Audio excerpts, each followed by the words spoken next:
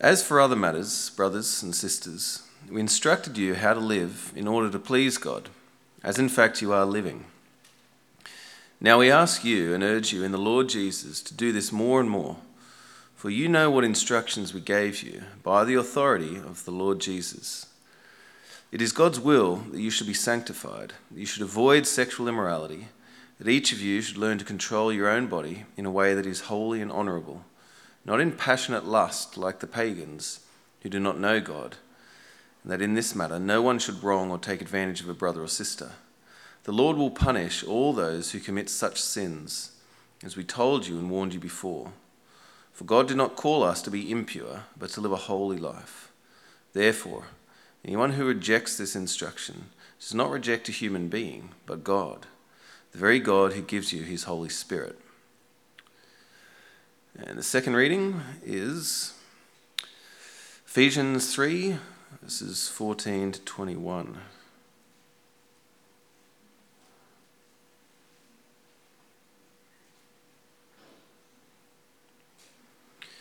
For this reason, I kneel before the Father, from whom every family in heaven and on earth derives its name. I pray that out of his glorious riches he may strengthen you with power through his Spirit in your inner being, so that Christ may dwell in your hearts through faith. And I pray that you, being rooted and established in love, may have power, together with all the Lord's holy people, to grasp how wide and long and high and deep is the love of Christ, and to know this love that surpasses knowledge, that you may be filled to the measure of all the fullness of God. Now to him who is able to do immeasurably more than all we ask or imagine, according to his power that is at work within us, to him be glory in the church and in Christ Jesus throughout all generations, forever and ever. Amen.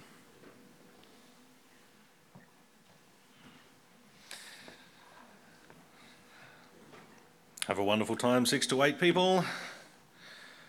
For everyone else, please keep your Bibles open pretty much wherever you want, because we're going to be jumping around. Let me lead us briefly in prayer. Heavenly Father, we thank and praise you that you speak to us in your word. Please, Heavenly Father, enable us to concentrate, to tremble and rejoice at your word this morning, that we might be grown more and more into the likeness of our Lord and Saviour Jesus Christ, in whose name we pray. Amen. Brothers and sisters, will you be content in the nursing home? It's a question that assumes you'll get to the stage where you'll have lived beyond the national average probably and have enough of your mind functioning to appreciate whether or not you are actually content. But will you be content in the nursing home? Should you come to the point where you have the mixed blessing of knowing that death is slowly rather than instantly coming upon you, and when all the trimmings and trappings of this life, as you know, are stripped away, whether that amounts to being in a literal nursing home or perhaps a metaphoric nursing home scenario, will you be content? It's devastatingly sad that, from what I can gather, for some people in the nursing home, when the props of life are stripped away, what's left is a very bitter and cold person. A person who may have even been considered successful in their vocation and achievements, but who has a long trail of broken relationships behind them, a life filled with regrets, for which there's no longer any kind of worldly distraction. On the other hand, the only Christian auntie that I happen to have in my family was once visiting a nursing home. I think it may have been to see her mother, I can't remember. But I remember her saying afterwards there was this elderly lady there who, though fairly immobile, just exuded joy and contentment, smiling and chatty, a pig in mud kind of thing. My auntie's throwaway comment was, "I bet that lady was a Christian." And I remember thinking to myself, isn't it a bit silly to assess somebody's spiritual status on the basis of just observing them being content for an hour or whatever it is? But then later on I reflected that A, my auntie is one of those annoyingly really perceptive people, and she's been Christian longer than I have, and B, the first three of the Spirit's fruits that are listed for us in Galatians 5 happen to be love, joy and peace. And it is that same Spirit by which our hope for an eternity with Christ is guaranteed. So maybe she was right. But whether right or wrong, if I make it to the nursing home, literal or metaphoric, what's it going to be for me? What's it going to be for you? Am I going to look back and because of all the life choices I made be pretty content? Or am I going to be bitter and sour and filled with regret? Hold on to that thought. It's going to become relevant as today we are in our third and final instalment of our mini doctrine series on the person and work of God the Holy Spirit. And we look today at the Spirit in relation to sanctification. And I realise that's probably a word that needs defining. To be sanctified is to be made holy in the sight of God. The Spirit makes us holy by applying the merits of Jesus directly to the individual sinner. We saw that a couple of weeks ago in the first sermon. Yet, the goal of sanctification includes progressive conformity to the image of Jesus. You see, the Spirit makes us holy. Next slide. And therefore, in cooperation with his work, and through his empowering, we continually become holy. Theologians call this positional and progressive sanctification. Now, there is some debate amongst the nerdy theologians about whether progressive sanctification is the right word to use for this concept, but I don't care. It's positional and progressive sanctification. And in the long term, progressive sanctification, which necessitates positional sanctification, makes a world of difference in our lives, and therefore, I would say, in the proverbial nursing home. Now, to begin learning about the Spirit's work in sanctification, it might help to appreciate the big differences in how God the Spirit has chosen to operate on either side of the ministry of Jesus. I know a lot of people had questions about this from the growth groups, right? How the Spirit has operated before and after the ministry of Jesus. The way that I like to think about it is that the Spirit's indwelling has gone from being provisional to being permanent.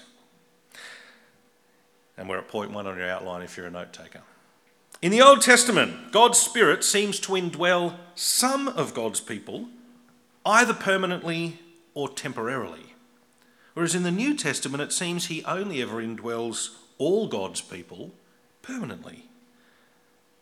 Why is that the case? Well, a key text to understanding this is in John 7, where we read, and I'll put the words on the screen.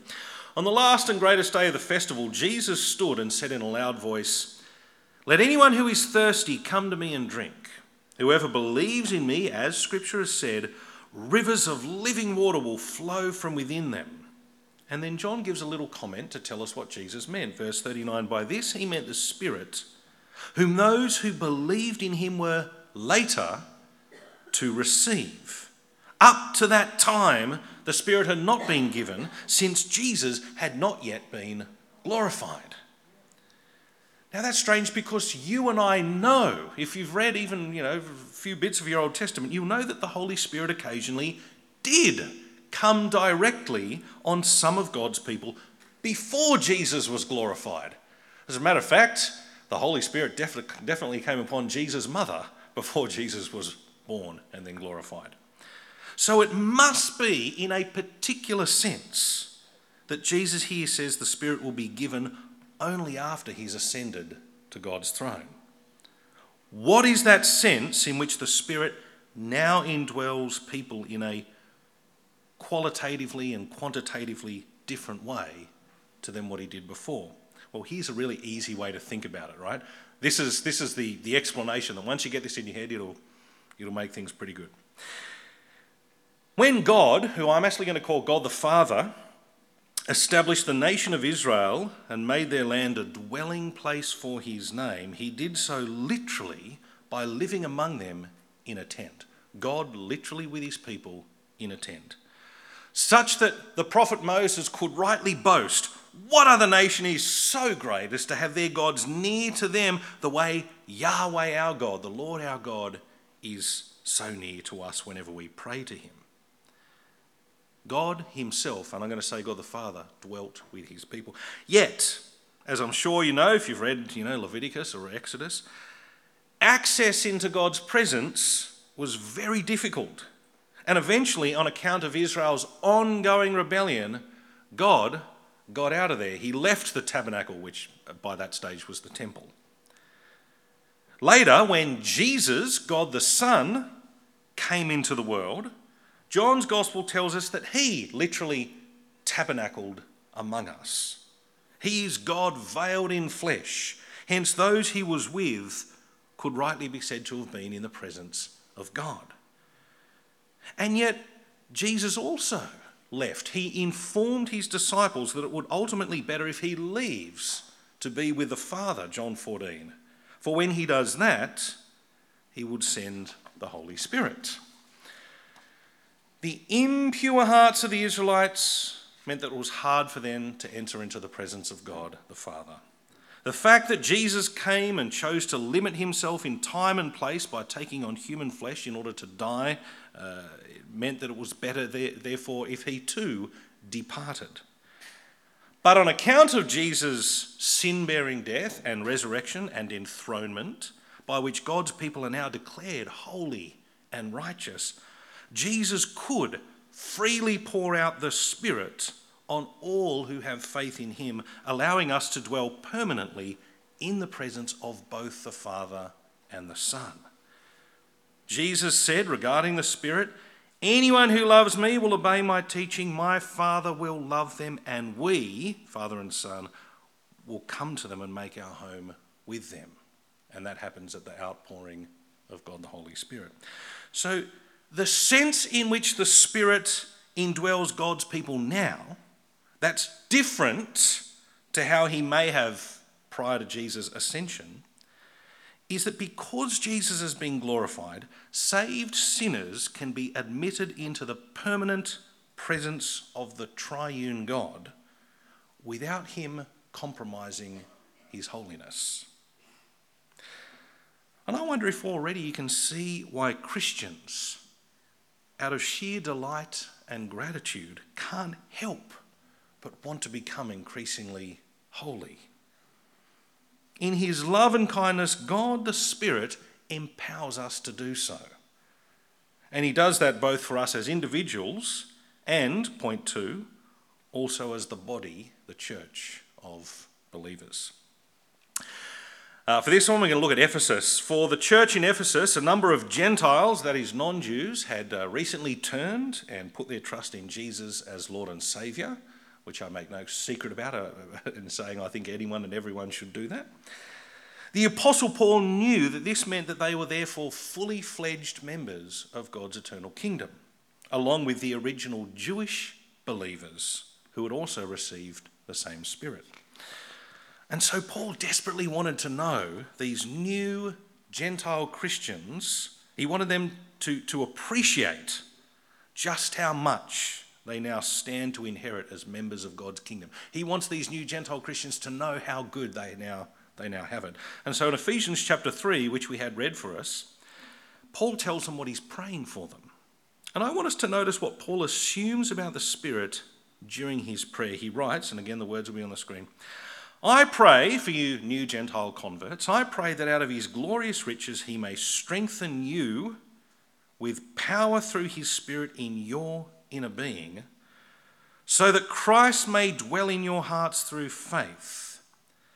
And I pray that you, being rooted and established in love, may have power, together with all the Lord's holy people, to grasp how wide and long and high and deep is the love of Christ, and to know this love that surpasses knowledge, that you may be filled to the measure of all the fullness of God."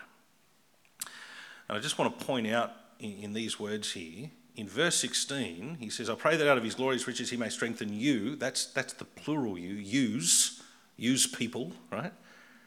But then, with power through the Spirit in your inner being, that your inner being, it's all singular. Each one of you individually in your inner being. Paul assumes that God the Holy Spirit resides and works in the inner being or the heart of each individual Christian. His work is said to be one of strengthening or empowering. The word strengthen, power, occurs twice in this little section.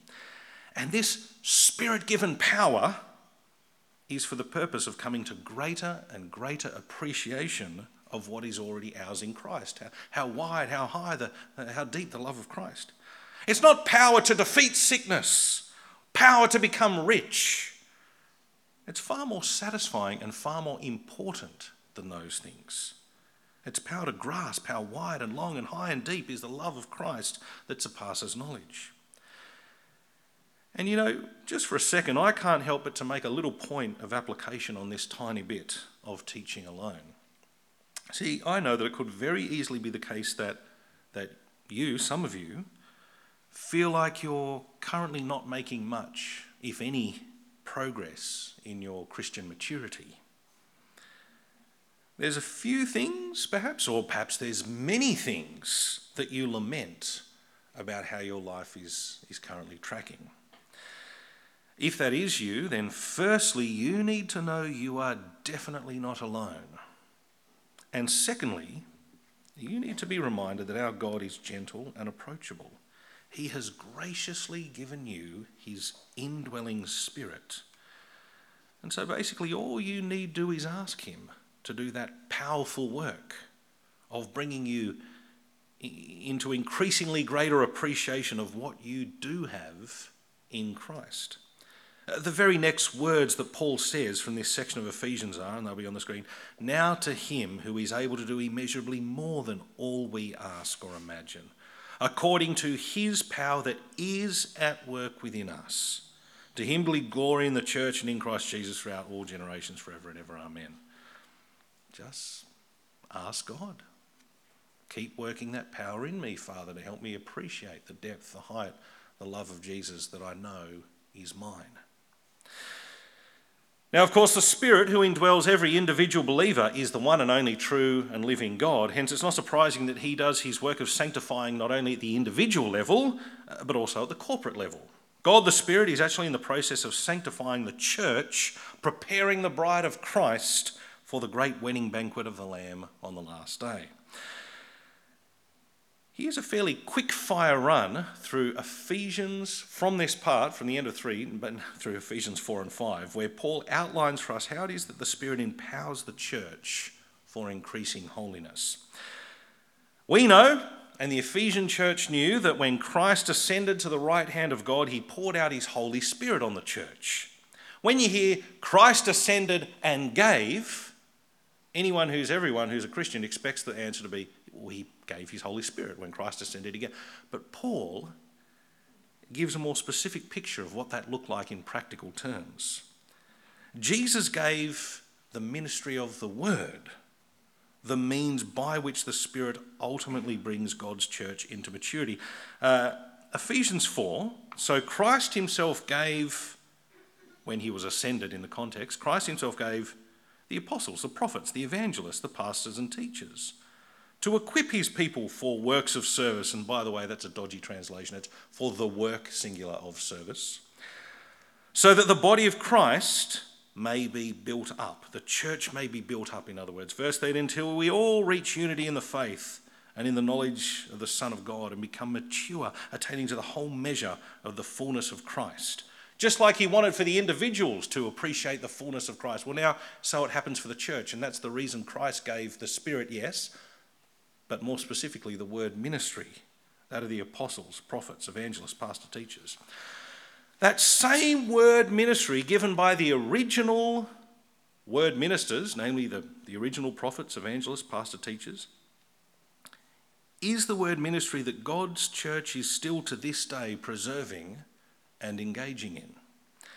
The Spirit who established the early church by the teaching of these word ministers is the same Spirit who continues to build and strengthen the church by the ministry of the word that they gave, and which we, of course, now have in the Scriptures. It makes sense because once upon a time Jesus had prayed for his followers that God would sanctify them, that is, make them holy by the truth, after which he immediately added, and your word, God, is truth.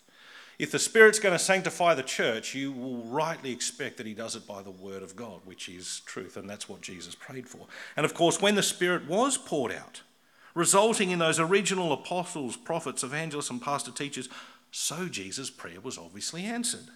The church received God's word of truth, and we've learned and applied that same word to ourselves collectively ever since, and so we continue to be sanctified as the church of God. Which leads me to say right now to all of you who are sitting here, good on you for being here at church. I know church gatherings can on some occasions be far more enjoyable than on other occasions. But regular meeting around the Word of God is one of the big ways that the Holy Spirit works to progressively sanctify us. You want to grow in your holiness? You're doing the right thing by being here. Now, with all that said, apart from giving rise to word ministry that is to and for one another, is there another way that the Spirit of God at work within us and within the church works such that we are increasingly sanctified? Well, yes, there is. And the short answer is that he grows the church in holiness by inspiring and enabling us to serve one another. He grows the church in holiness by inspiring and enabling us to serve one another.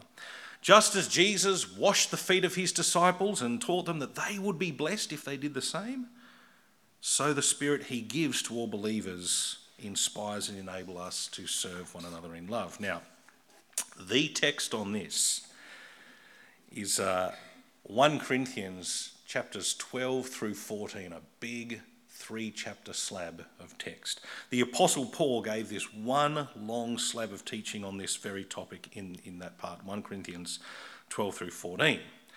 Now, obviously, this would easily be a whole sermon in itself, so I'm going to do the crash course, right? We're going to do the Speedy Gonzales of all of that part of the Bible, right? 1 Corinthians 12 through 14. The simple overview, if you like, of this part of God's Word, hopefully in the hope that with this in mind, you'll be better prepared as you read it slowly yourself. And by the way, when I've got through this whole crash course summary, if you want access to it, just let me know and I'll give it to you. Now, I'm not going to put up the Bible text. I'm just going to put up summary points, but I'll read relevant parts of the Bible as I put those summary points up. But of course, you can have your Bible open in 1 Corinthians chapter 12. Be ready to look 12, 13, 14. Here we go. Paul begins 1 Corinthians 12 by saying, and I quote, "Now about the gifts of the Spirit, brothers and sisters, I do not want you to be uninformed." Except he doesn't say that, because the word gifts is not there in the original. It's one of the most annoying things about this particular and most translators do it. It's just the word spirituals, spiritual things, which could mean being spiritual. You guys, when it comes to being spiritual, I don't want you to be uninformed. You see, the Apostle Paul knows that when it comes to being truly spiritual, it is so easy for Christians to get sidetracked. He knows this is a danger. So he says there's a danger inherent in the fact that they've already mistranslated it, right? Gifts of the Spirit does not exist in 1 Corinthians 12. It's spirituals. I want you to be aware, says Paul. He then goes on to say that whilst the Holy Spirit inspires and enables many kinds of service, that, verse 7, to each one the manifestation of the Spirit is given for the common good. That's 1 Corinthians 12:7. That is, the Spirit works not to help me, to serve me, to edify me, but to serve and edify the many, the collective, the common good, the church. That's what true spirituality will look like. And because it's the one God the Holy Spirit working through all believers to serve the church, no matter the ways in which each person serves or contributes, all members have an equally valuable and important contribution. Paul goes really hard on this. I'm going to read some of his words from 1 Corinthians 12 from verse 21. The eye cannot say to the hand, I don't need you. And the head cannot say to the feet, I don't need you. On the contrary, those parts of the body that seem to be weaker are indispensable. And the parts that we think are less honourable, we treat with special honour. And then right at the end of chapter 12, after just saying that every member, no matter who they are, equally contributes and they're equally valuable, he totally contradicts himself. Right at the end of chapter 12, Paul will say, now eagerly desire the greater gifts, and yet I'll show you the most excellent way. And you're supposed to read that and go, what? Paul, you just said there's one Spirit, He works in all of us so that we can serve one another. No one's better or worse than anyone else. All our gifts, those that look less valuable, are indispensable. And right at the end you say, now I want you to go for the good stuff. Eagerly desire something better. And of course he's doing a little tactic. You're supposed to go, what do you mean, Paul? Well, it takes us into the next section of his argument, which is chapter 13, because it makes you want to hear, well, what are you going to say, mate? And the argument is that in and of themselves, many kinds of spiritual services are no better or worse than one another. What does make the difference, though, is the underlying attitude by which those works of service are exercised. Unlike some of the Corinthians who were making themselves feel spiritually superior by their great contributions or their fancy-looking contributions, the most excellent way that Paul cheekily calls the greater gifts are those that are undergirded by love. For genuine love is always other person-centred. It does not seek to build me up, it seeks to build others up. That's how you can know a gift is spiritual. Doesn't matter what the gift is or the service is, it matters, is this an expression of other person-centred love? Paul says, and I suspect some of you will be familiar with these words from 1 Corinthians 13, it's a bit of a favourite wedding passage for some. Love is patient. Love is kind. It does not envy. It does not boast. It is not proud. It does not dishonour others. It is not self-seeking. And so then, in order to show what it looks like when this principle of love is applied to our thinking about what makes for true spirituality, the truly spiritual way of sanctifying the church, Paul then moves to a whole chapter where he gives a worked example. The example of uninterpreted tongues, which just means languages, which is self-serving and therefore unspiritual, versus the example of prophecy, which serves the church and therefore is in line with the Holy Spirit's work. Paul writes from 1 Corinthians 14 verse 2, "For anyone who speaks in a tongue does not speak to people but to God." And when you first hear that, it sounds like it's really good. Anyone who speaks in a tongue doesn't speak to people but to God. But if you followed Paul's argument, you'll realise that's a put down. It's a bag out. They don't speak to people. I mean, God hears them. He's the only one who can hear them. It's actually an insult. Anyone who speaks in a tongue does not speak to people but to God. No one understands them. They are mysteries by the Spirit. But the one who prophesies speaks to people for their strengthening, encouraging and comfort. Anyone who speaks in a tongue edifies themselves. But the one who prophesies edifies the church. It's the example of being selfish versus spiritual. I can give you a really good example of stuff. The most important thing I've been thinking about saying this morning, and I want you to wake up for this if you feel, that I've desperately wanted to say to you all is, Hakova sheli shalosh pinot hakova sheli, and locha yuna shalosh pilot locha yaset hakova sheli. Amen.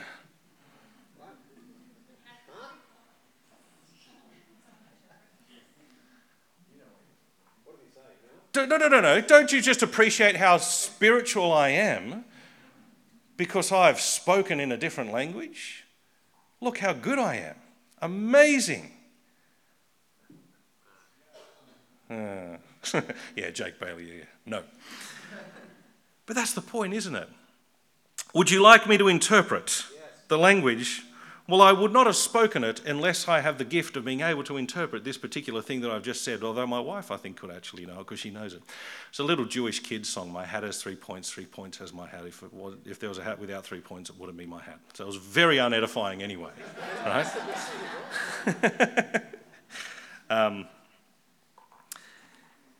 It is just so easy, though, for us to get the wrong idea about what makes for truly spiritual serving versus what's, actually spiritually useless. You've got to draw a distinction between those two things. Therefore, Paul says in verse 22 of 1 Corinthians 14, "Tongues then are a sign not for believers but for unbelievers. Prophecy, however, is not for unbelievers but for believers. So if the whole church comes together and everyone speaks in tongues and inquirers or unbelievers come in, will they not say that you are out of your mind?" And I've got to say, I'm deeply saddened, though frankly not at all surprised, that there are so many churches around that defy God precisely in this way. Even the unbelievers can see they've lost the plot. In the middle of this worked example, Paul says, 1 Corinthians 14 verse 12, "Since you are eager for gifts of the Spirit," note he doesn't say that, "since you are eager for spirituals, to be really spiritual, try to excel in those that build up the church." Putting this all together, as best I can anyway, I think it's fairly accurate to say that God the Holy Spirit is on about sanctifying the church by empowering us for word ministry, both individually and corporately, and for other person-centered service. God the Spirit is on about sanctifying the church by empowering us for word ministry as individuals and as a church, and for other person-centered service. Following the Spirit's leading and cultivating the Spirit-filled life that orders your priorities as Jesus, then others, and puts yourself last, hence that old cheesy Christian acronym, JOY, Jesus, others, you, is, as best as I can work out, the way to ensure that your nursing home scenario is as good as it can possibly be. And I really liked that photo, so I couldn't help but put it there. Two very quick implications. One, receive the indwelling Spirit. If you're not yet a follower of the Lord Jesus, I can tell you what joy legit looks like. Joy and contentment is in knowing Jesus Christ as Lord and growing in the grace and knowledge of him. Turn, repent, say, "Jesus, I'm not going to live for me anymore. I'm going to live for you. I want to turn away from my sin. I want to make you Lord and Saviour of my life." If that's you, and that's you seriously, that's because the Holy Spirit has come upon you anyway and will continue to sanctify you and make you holy in the sight of God and guarantee your eternity in heaven with him. If you want to know more about that, for goodness sake, ask me or put it on your Connect form afterwards. Lastly, something's gone out of fashion for Christians. We used to have these things that we called spiritual disciplines. I can see why it's gone out of fashion because it seems a little bit oppressive. Oh, you must do this and do that. And one of the things we want to run away from is legalism, right? You're not saved if you do this or if you do that. You are saved, therefore you do this or do that is a much better way of putting it. But spiritual disciplines are a good thing. What's a spiritual discipline, Ben? Well, it's anything that actually makes you consciously cooperate with what God the Spirit is already doing in your life. God the Spirit wants you to grasp how wide and deep and big is the love of the Lord Jesus Christ. So you want to cooperate with the Spirit. Well, where am I going to find that out? We're going to find that in the Bible. So I will discipline myself to read the Bible. There are Christians who have a little thing where every morning or every night at the same time they spend 10 minutes, 15 minutes, 1 hour, I don't know, reading the Bible and praying. We call it a quiet time. That's a spiritual discipline. That's a thing. You've got some people who try to make it a thing and they struggle, and so they come up with little rules for themselves. No Bible, no breakfast is one that I've heard, right? But I tell you what would do it for me. Imagine you couldn't brush your teeth before going to bed or getting up in the morning, right? You know how there's some people, you just like, I just feel wrong if I haven't brushed my teeth, right? Imagine it was like, no Bible, no toothbrush. Whoa. I don't know what it is for you, right? That's a spiritual discipline.